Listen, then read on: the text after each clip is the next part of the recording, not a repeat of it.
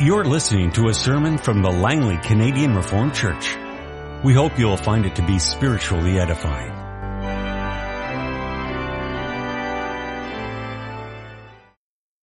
Our first reading this morning comes from the Old Testament, from the prophecies of Zechariah. We'll read Zechariah chapter 13. Zechariah chapter 13 is one of the passages in the Old Testament which speak about the suffering of the Lord Jesus Christ. Passages that were not understood in the time that the Lord Jesus Christ came and announced what he had come to do in this world. Zechariah chapter 13, beginning at verse 1. On that day a fountain will be opened to the house of David and the inhabitants of Jerusalem to cleanse them from sin and impurity. On that day I will banish the names of the idols from the land, and they will be remembered no more, declares the Lord Almighty. I will remove both the prophets and the spirit of impurity from the land. And if anyone still prophesies, his father and mother to whom he was born will say to him, you must die because you have told lies in the Lord's name. When he prophesies, his own parents will stab him. On that day, every prophet will be ashamed of his prophetic vision. He will not put on a prophet's garment of hair in order to deceive. He will say, I'm not a prophet, I'm a farmer. The land has been my livelihood since my youth. If someone asks him, what are these wounds on your body? He will answer, the wounds I was given at the house of my friends. Awake, O sword, against my shepherd, against the man who is close to me, declares the Lord Almighty. Strike the shepherd, and the sheep will be scattered, and I will turn my hand against the little ones. In the whole land, declares the Lord, 2/3 will be struck down and perish, yet 1/3 will be left in it. This third I will bring into the fire. I will refine them like silver and test them like gold. They will call on my name and I will answer them. I will say, they are my people. And they will say, the Lord is our God. We'll turn now to Philippians chapter 2, beginning at verse 1. If you have any encouragement from being united with Christ, if any comfort from his love, if any fellowship with the Spirit, if any tenderness and compassion, then make my joy complete by being like-minded, having the same love, being one in spirit and purpose. Do nothing out of selfish ambition or vain conceit, but in humility consider others better than yourselves. Each of you should look not only to your own interests, but also to the interests of others.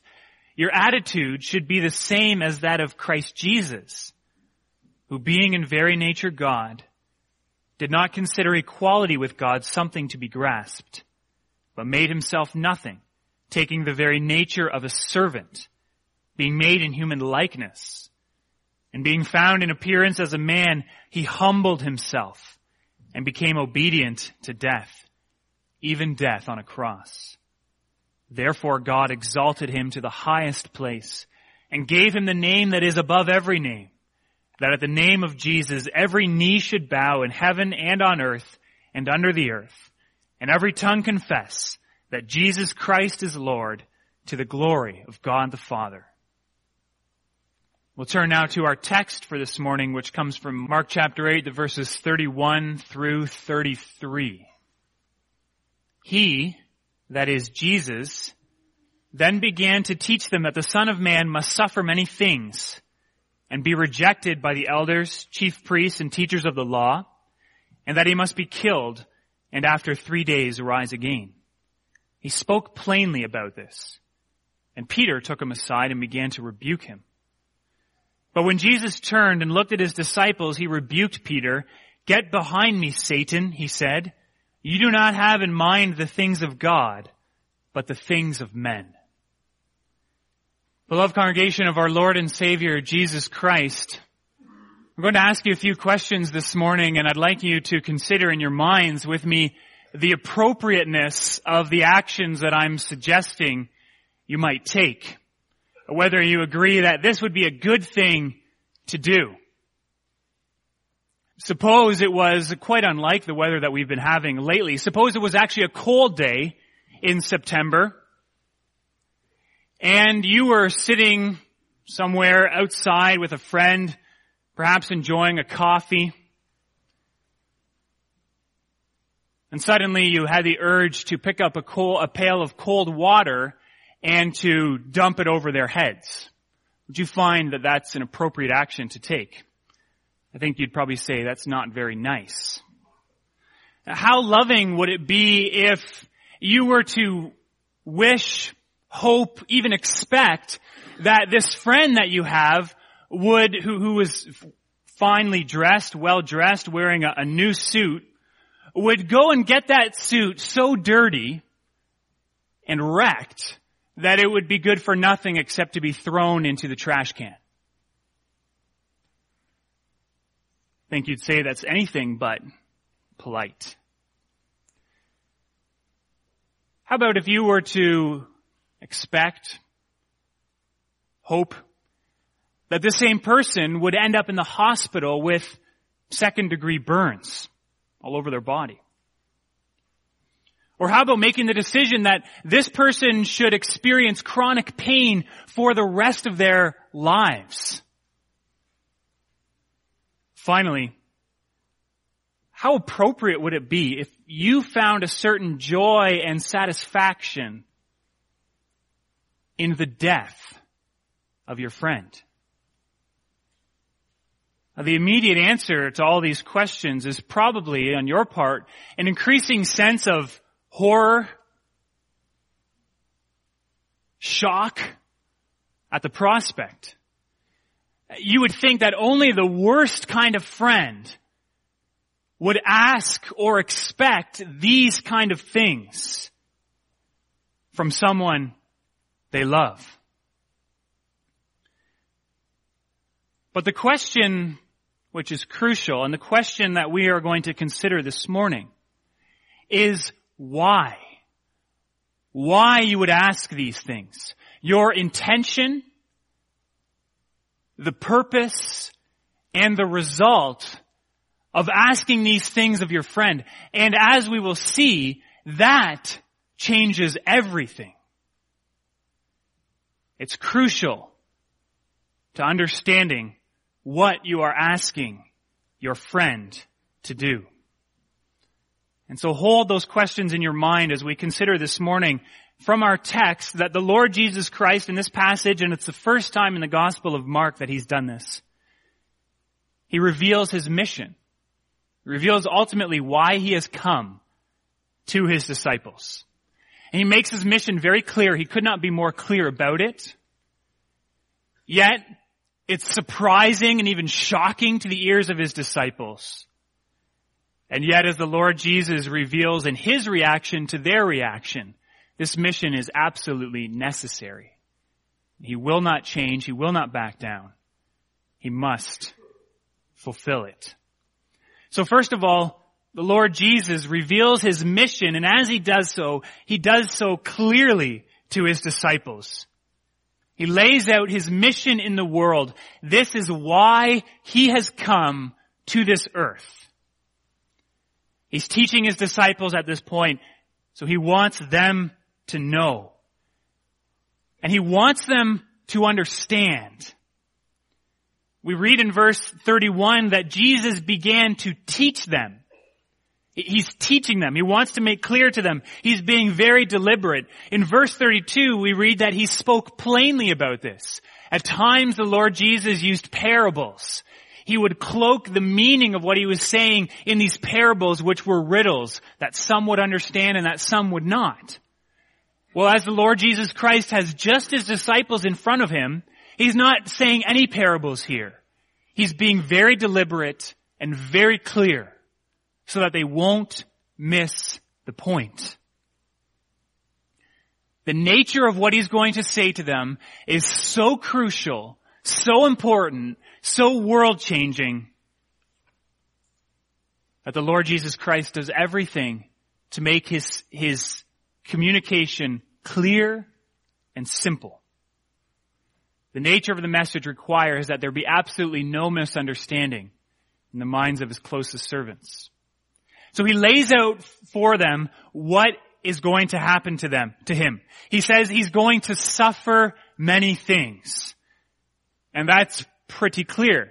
We all understand what suffering means. Suffering is not something that most people would look forward to. And the suffering that Jesus is anticipating is quite extensive. He's not going to suffer once. He's going to suffer many things. Suffering is going to characterize his life from now on forward. And the Gospel of Mark and all the other Gospels go on to show the types of sufferings that the Lord Jesus experienced. He was most certainly correct when he said that he's going to suffer many things. He also said that he's going to be rejected by the chief priests, the elders, and the teachers of the law. Now these are the rulers in Israel. Under the Roman government, the local provinces were allowed to have their own government underneath the governor from Rome. And in Israel, they had the Sanhedrin. The Sanhedrin was made up of elders, chief priests, and teachers of the law. Elders, of course, were an old institution going back all the way to the time of Moses. The chief priests were the leaders at the temple, and the teachers of the law were learned and respected experts in biblical law, which was like the constitution for Israel. In short, these were the most influential and honored leaders at that time. And these were the very ones, these leaders, these respected and honored leaders, were the ones who were going to reject Jesus. And of course that comes true.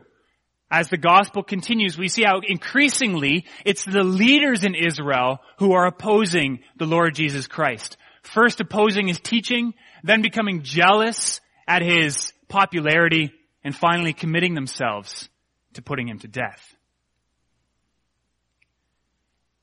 Jesus goes on to say that he's going to be killed, and after 3 days he's going to rise again. Now clearly there's a progression going on here. He's going to suffer, and that suffering is going to be characterized by rejection, and that suffering and rejection is going to end in death. But death will not be the end of him, he tells his disciples, because he will rise again. And that, of course, is the culmination, the climax, the highest point of all the Gospels. When the Lord Jesus Christ dies on the cross, but then rises again from the dead.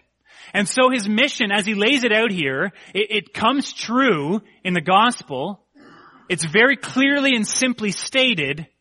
It's right there for the disciples and for us and for the whole world to understand. This is what Jesus Christ has come to do. It also makes it very clear that this isn't an option. These things might happen. It's not a vague generality that you might expect from some soothsayer, some fortune teller. I expect these things are going to happen. No, the Lord Jesus Christ knows what's going to happen.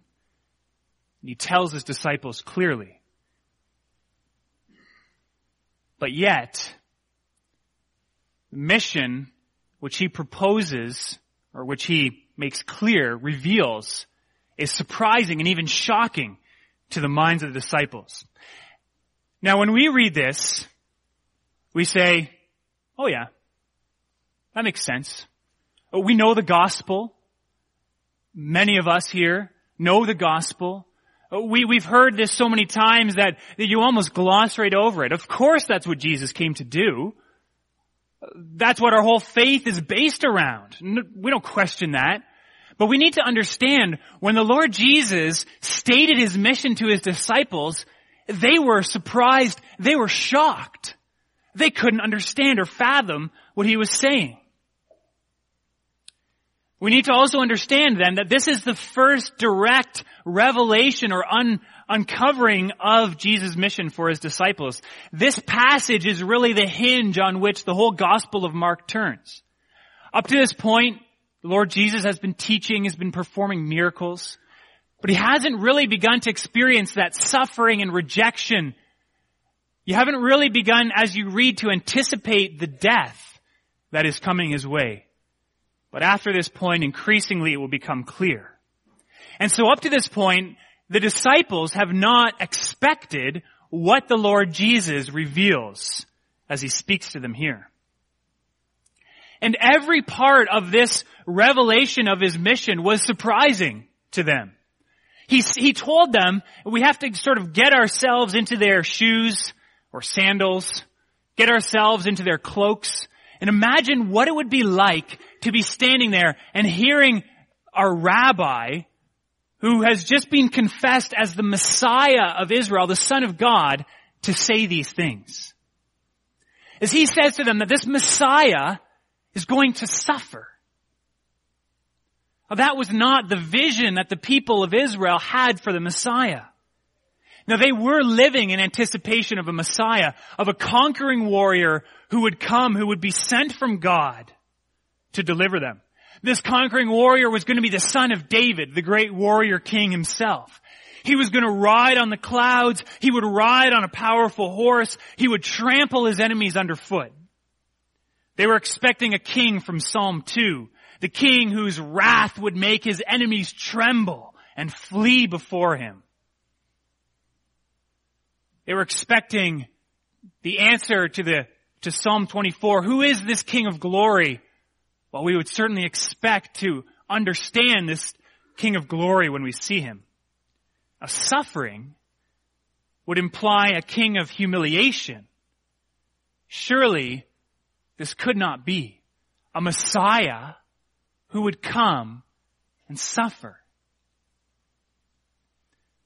It would also be surprising to the disciples to hear that it was the chief priests and the elders and the teachers of the law who would be the ones that would ultimately reject the Messiah. Were these men not the most righteous men in Israel? Were they not the ones who were the most studied in the scriptures? Certainly these men would be the ones who would know what the Messiah would look like because they had spent their lives studying God's law. Were these not the men who lived closest with God and who followed the path of righteousness? Were they not examples to others? How could they reject the Messiah? And if they would reject the Messiah, what hope would anyone else have? And the third claim was also surprising, shocking to the minds of the disciples, that the Son of God would be killed and would rise again. Now, it becomes clear as you go on in the Gospel of Mark that the disciples never really understood what Jesus was talking about when he said that he was going to rise from the dead.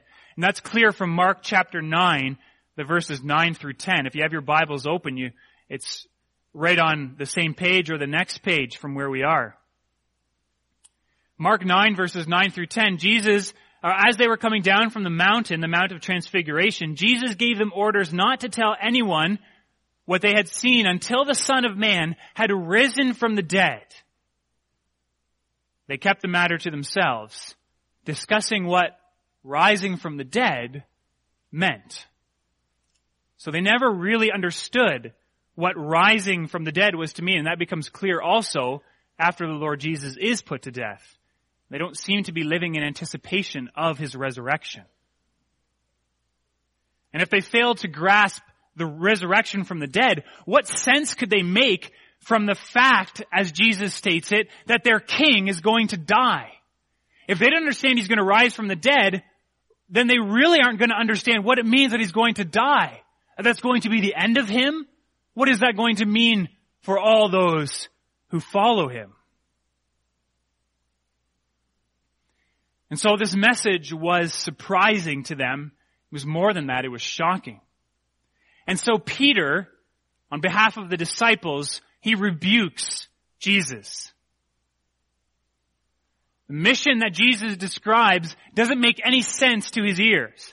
This cannot be the way that things ought to go. The Christ should be robed in glory and honor. The Christ is worthy of praise. The Christ ought not to suffer and to be rejected and to die in humiliation. That's all wrong.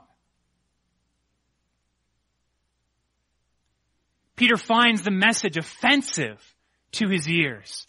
And so in strong language, we don't know what he says, but certainly he uses strong language to say to Jesus, no, this is not going to happen. This is not the way that things ought to go.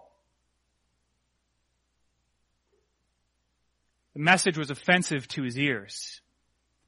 And that's not surprising, because the message of the cross is offensive. The Apostle Paul calls this message offensive. He says Greeks look for wisdom, Jews look for signs, but the message of Christ crucified is foolishness. A stumbling block for Jews and foolishness for Greeks.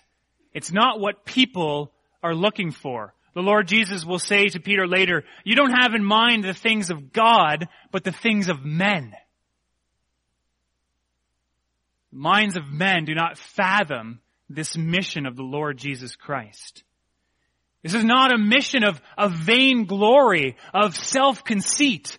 Those are the sorts of missions that appeal to the mind of man. We want immediate success. We want conquering heroes. But this is a message of suffering and rejection and death. It's a mission that shattered expectations and stretched preconceptions. And to add to the surprising and even shocking element, we need to understand that this whole idea of humility, what the Apostle Paul talked about in Philippians 2, have the same attitude of Jesus Christ. That before Jesus Christ, no one had really thought that this was much of a good attitude at all. Certainly not the Romans and certainly not the Greeks. There's no passages in the wisdom of the Romans or the wisdom of the Greeks which says that humility is a virtue. That humbling yourself before others is a good thing. They were all about honoring yourself before others. Always keeping the appearance of being in control, of being powerful. Humility was despised in the culture of that day. The goal of everyone was to move up in society. The idea of moving down in society was absolutely unthinkable to them. And so this message that the Lord Jesus Christ gives is a shocking and disturbing message.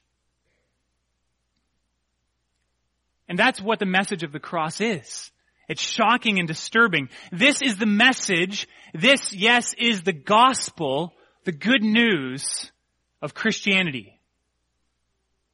For all Christians, this is the central message which we embrace and hold dear.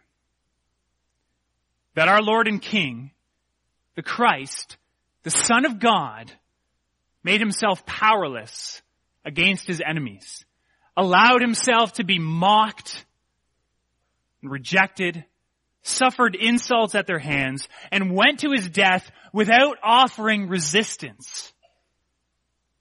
And that he died, and then he rose from the dead. A lot of people would think that this is crazy.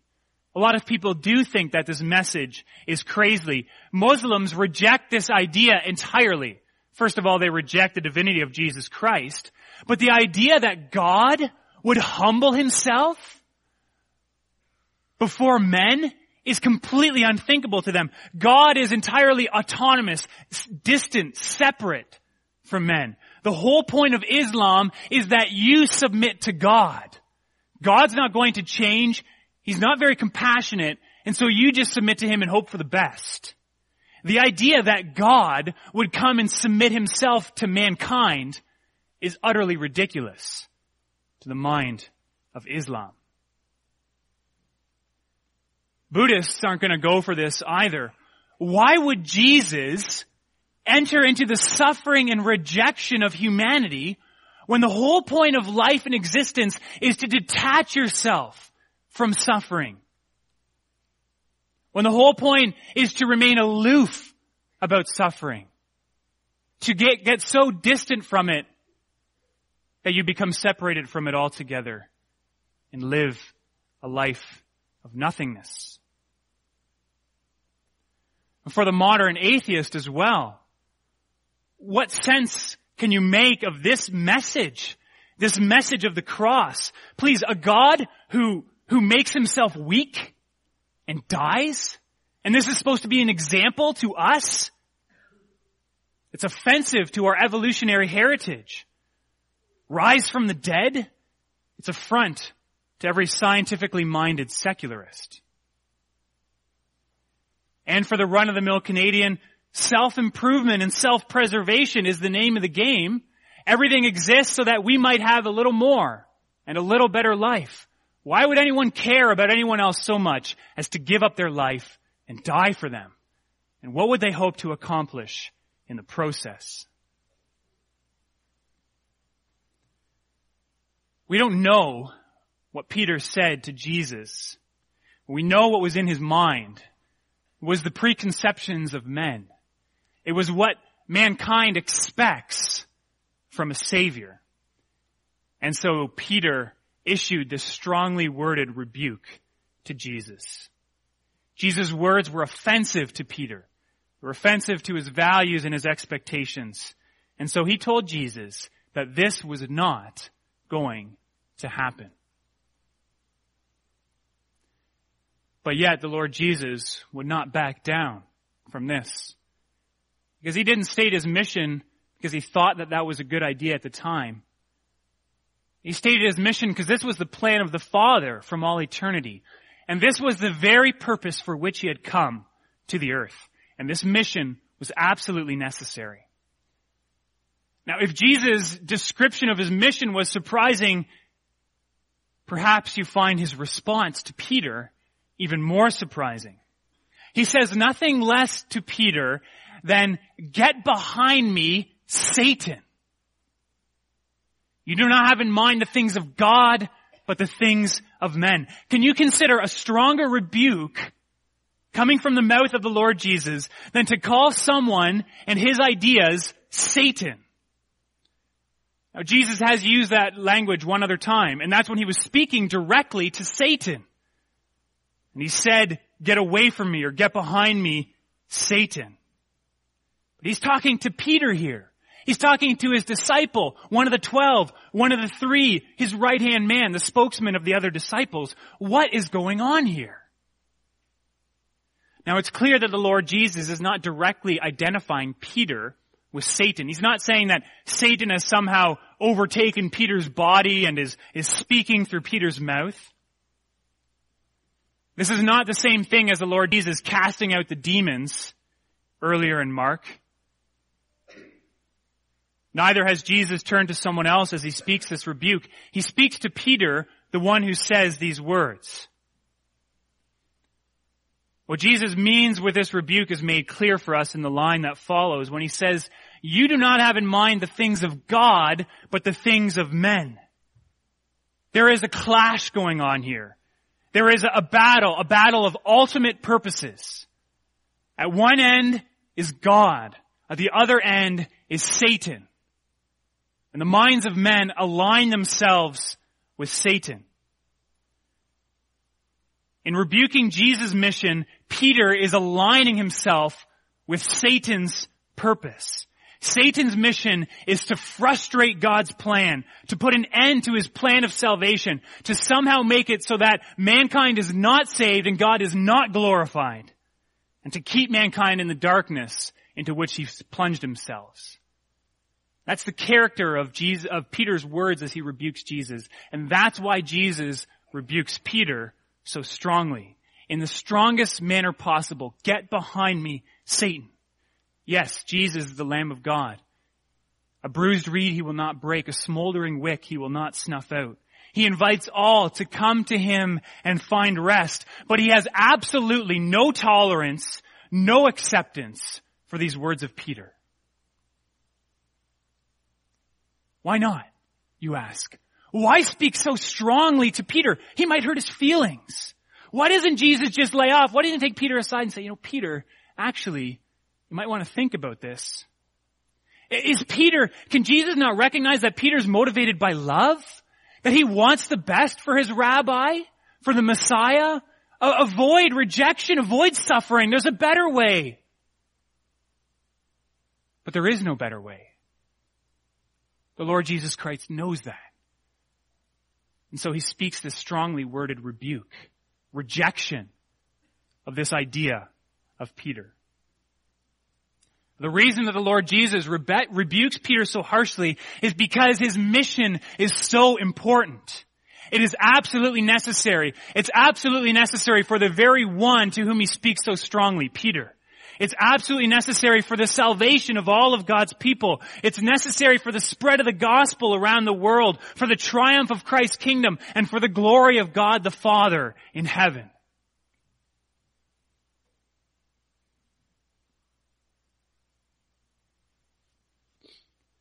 Let's suppose it's a cold day in September, and you're sitting on a patio with your friend enjoying a coffee.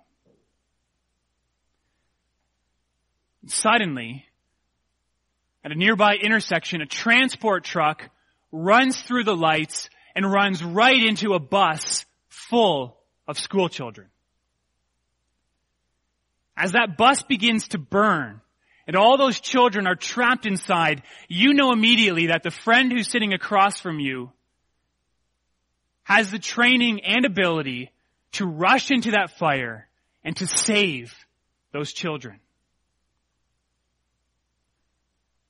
Would you not find it necessary to go and grab the closest pail of water and to dump that over the head of your friend? Would you care about his suit, no matter how nice or expensive it is? Would you tell him to stop because he might experience burns all over his body? Would you say don't go because there's the possibility that you will experience pain for the rest of your life? You could even succumb to the flames and to the smoke and die. If your friend was able to go into those flames and save those children, would you not cheer him on and encourage him and find joy as he goes to make the ultimate sacrifice? You see, context changes everything. You cannot save someone from the fire without entering into that fire yourself. The nature of the problem dictates the character of the solution and the necessity with which you have to pursue it. When Peter rebuked Jesus, he's essentially telling Jesus, don't jump into the fire. What he failed to realize at that moment was the nature of the problem that Jesus Christ had come to earth to deal with. He didn't come in response to a minor problem, which called for a minor solution. The problem wasn't that the Romans were ruling over this small area of the world. The problem was that sin and Satan were ruling over humanity. He came in response to a dire problem that called for the most extreme of solutions. The problem that had plagued humanity was that they had rebelled against God and had plunged themselves into suffering and death as a result. As God, responding to their rejection of Him, had cursed mankind. Rather than enjoying life under God's blessing, man had sought to make himself like God. But that had resulted in God's punishment against them. A punishment which characterized this whole world and all the suffering, all the death that came as a result. The only solution was that the Son of God Himself would come and enter this problem, would come into the flames, would come into human flesh, experience the fullness of life under God's curse as a sacrifice for sins, that He would go and experience the fullness of God's wrath on the cross, suffer under God's judgment, die, give Himself over to death, and then rise again. Every part of Christ's mission reveals His purpose in saving us from sin. He suffered because He became one of us. He entered into our flesh. He entered into our experience, the experience of the curse of God, so that He could redeem us from that very curse. He was rejected by the leaders of Israel because they could not accept Him. They had discovered a way of salvation that excluded God and that excluded their hearts as a problem. The Lord Jesus had told the chief priests and the teachers of the law that they were the problem, that their hearts were full of sin and that they had to repent of that, and they hated him for it. They found a way of salvation that didn't require a Savior, and so they put to death the Son of God. The Lord Jesus died because that is the wages of sin. Death is a result of sin. That was the nature of the problem. That was the flaming bus that humanity was stuck in. That was the dire situation which called for the ultimate sacrifice. And the Lord Jesus came to this earth to make that sacrifice. And he arose because he was victorious over death. He paid the price for sin. Death lost its grip and its sting. Death had no hold on Jesus. And so God raised him from the dead and showed the whole world that Jesus Christ was the Savior. He was the very one whom humanity needed, the hope and the joy of sinners. This is the central message of Christianity. This is the message which our sin-filled world needs. And this is the message that each one of us is lost without. The mission of Jesus Christ was to suffer, to be rejected, to die, and to rise again. Why? For us, for you, and for your salvation. Amen. This has been a sermon from the Langley Canadian Reformed Church. For more information, please visit us on the web at www.langleycanrc.org.